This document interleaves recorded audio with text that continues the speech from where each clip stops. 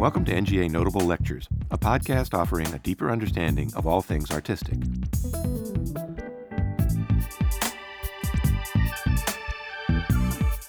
In April 2015, widespread protests in Baltimore, Maryland, locally termed the Baltimore Uprising, erupted after an African-American man named Freddie Gray died from injuries he suffered while in police custody.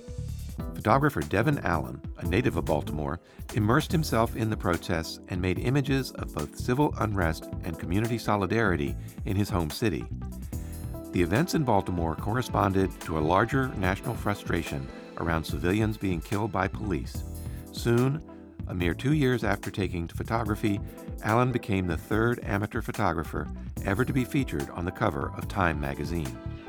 At the John Wilmerding Symposium on American Art, American Communities Then and Now, held on February 8, 2019, Allen, a 2018 Gordon Parks Foundation Fellow, discussed the ethics of photographing his community and the influence of Parks's work on his own.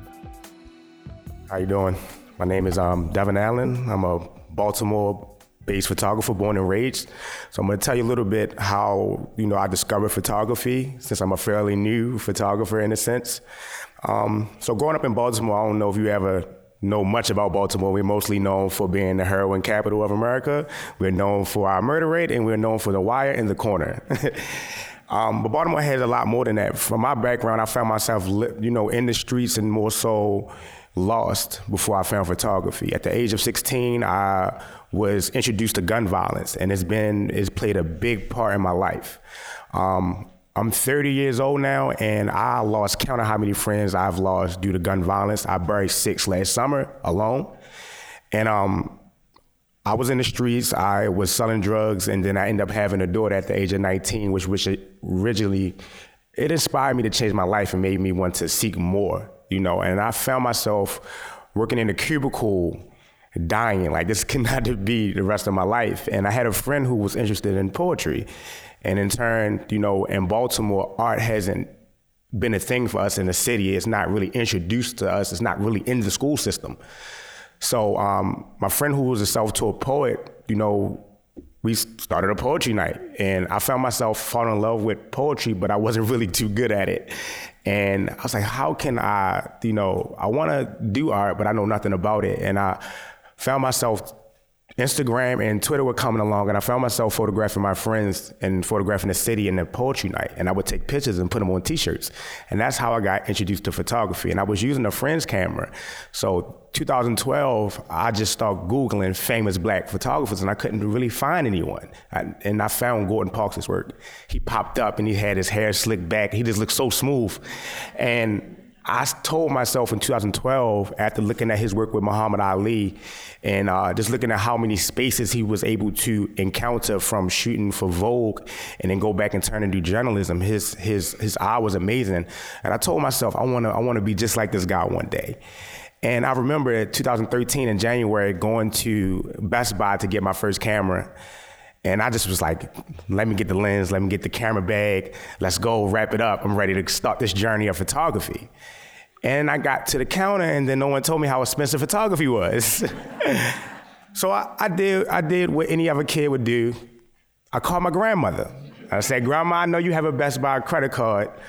You got any space on that? I want to be a photographer.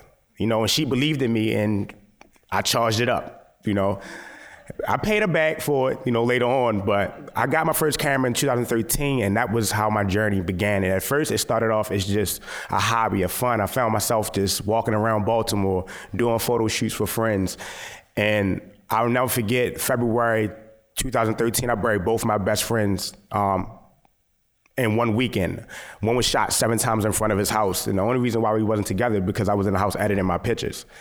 And I went to visit his mom the next day, and I gave her a hug, and right after I left to go do a photo shoot, they murdered my other friend, and that was kind of a wake-up call for me, and it was like, photography is your thing. And I never really understood how important photography was until after the death of Freddie Gray. And by all means, I'm still learning this process, and I found myself receiving a group text of a video of Freddie Gray being carried, screaming that my leg is broke. And I knew because of the energy and the power of my people in Baltimore that we were going to protest. So I found myself just going to protest every single day, every day. And at the time, I went and took a job working with young adults with autism, intellectual disabilities, so I could work at night doing home care and then shoot all day. And I actually, my take on it is I shot a little bit of film, but mostly digital.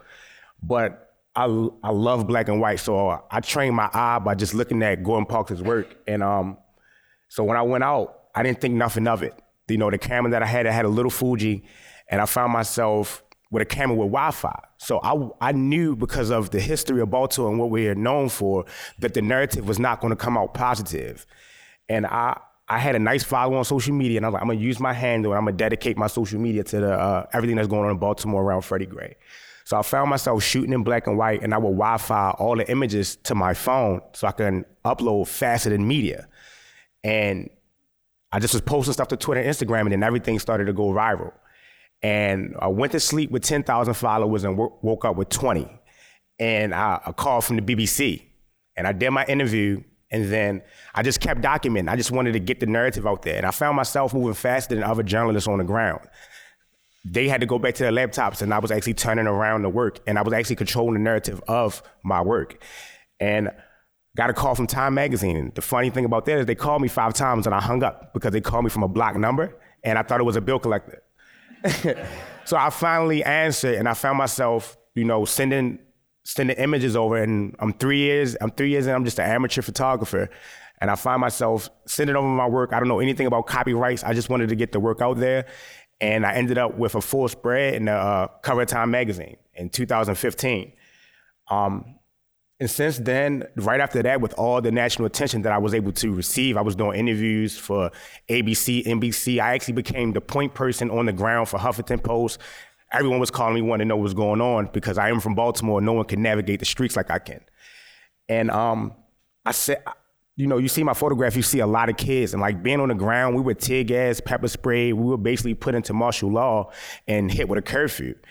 And I found myself on the ground with a lot of kids. And if I was able to control the narrative where ABC, CNN, and all these big platforms were looking to me for content and sending their journalists and their writers to me to understand more of what was going on the ground, I only can imagine if these kids had photography in their life, if they just wasn't on the front lines, if they had a camera.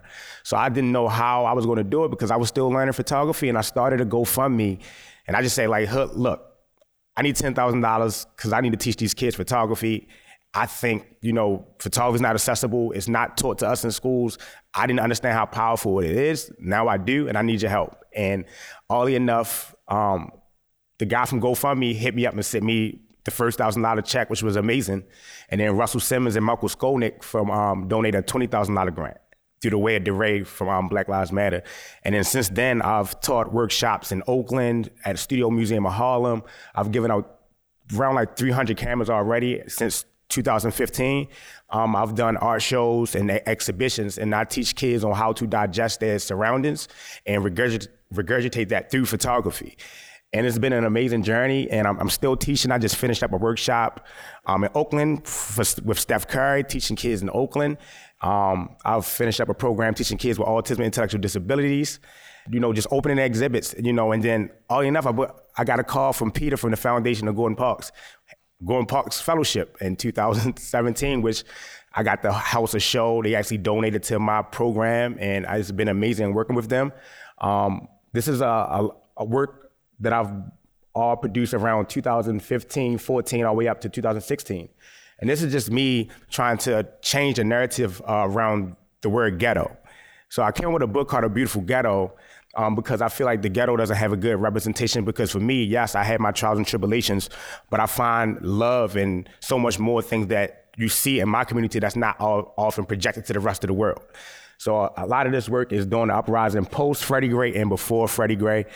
And the work has been featured in Venice, Italy, at the Gordon Parks Foundation in New York, Baltimore, and I'm still in Baltimore. I'm still on the ground documenting every day. I just opened up a new show called Spaces of the Unentitled, which basically talks about gentrification. So that's my story, and thank you for listening.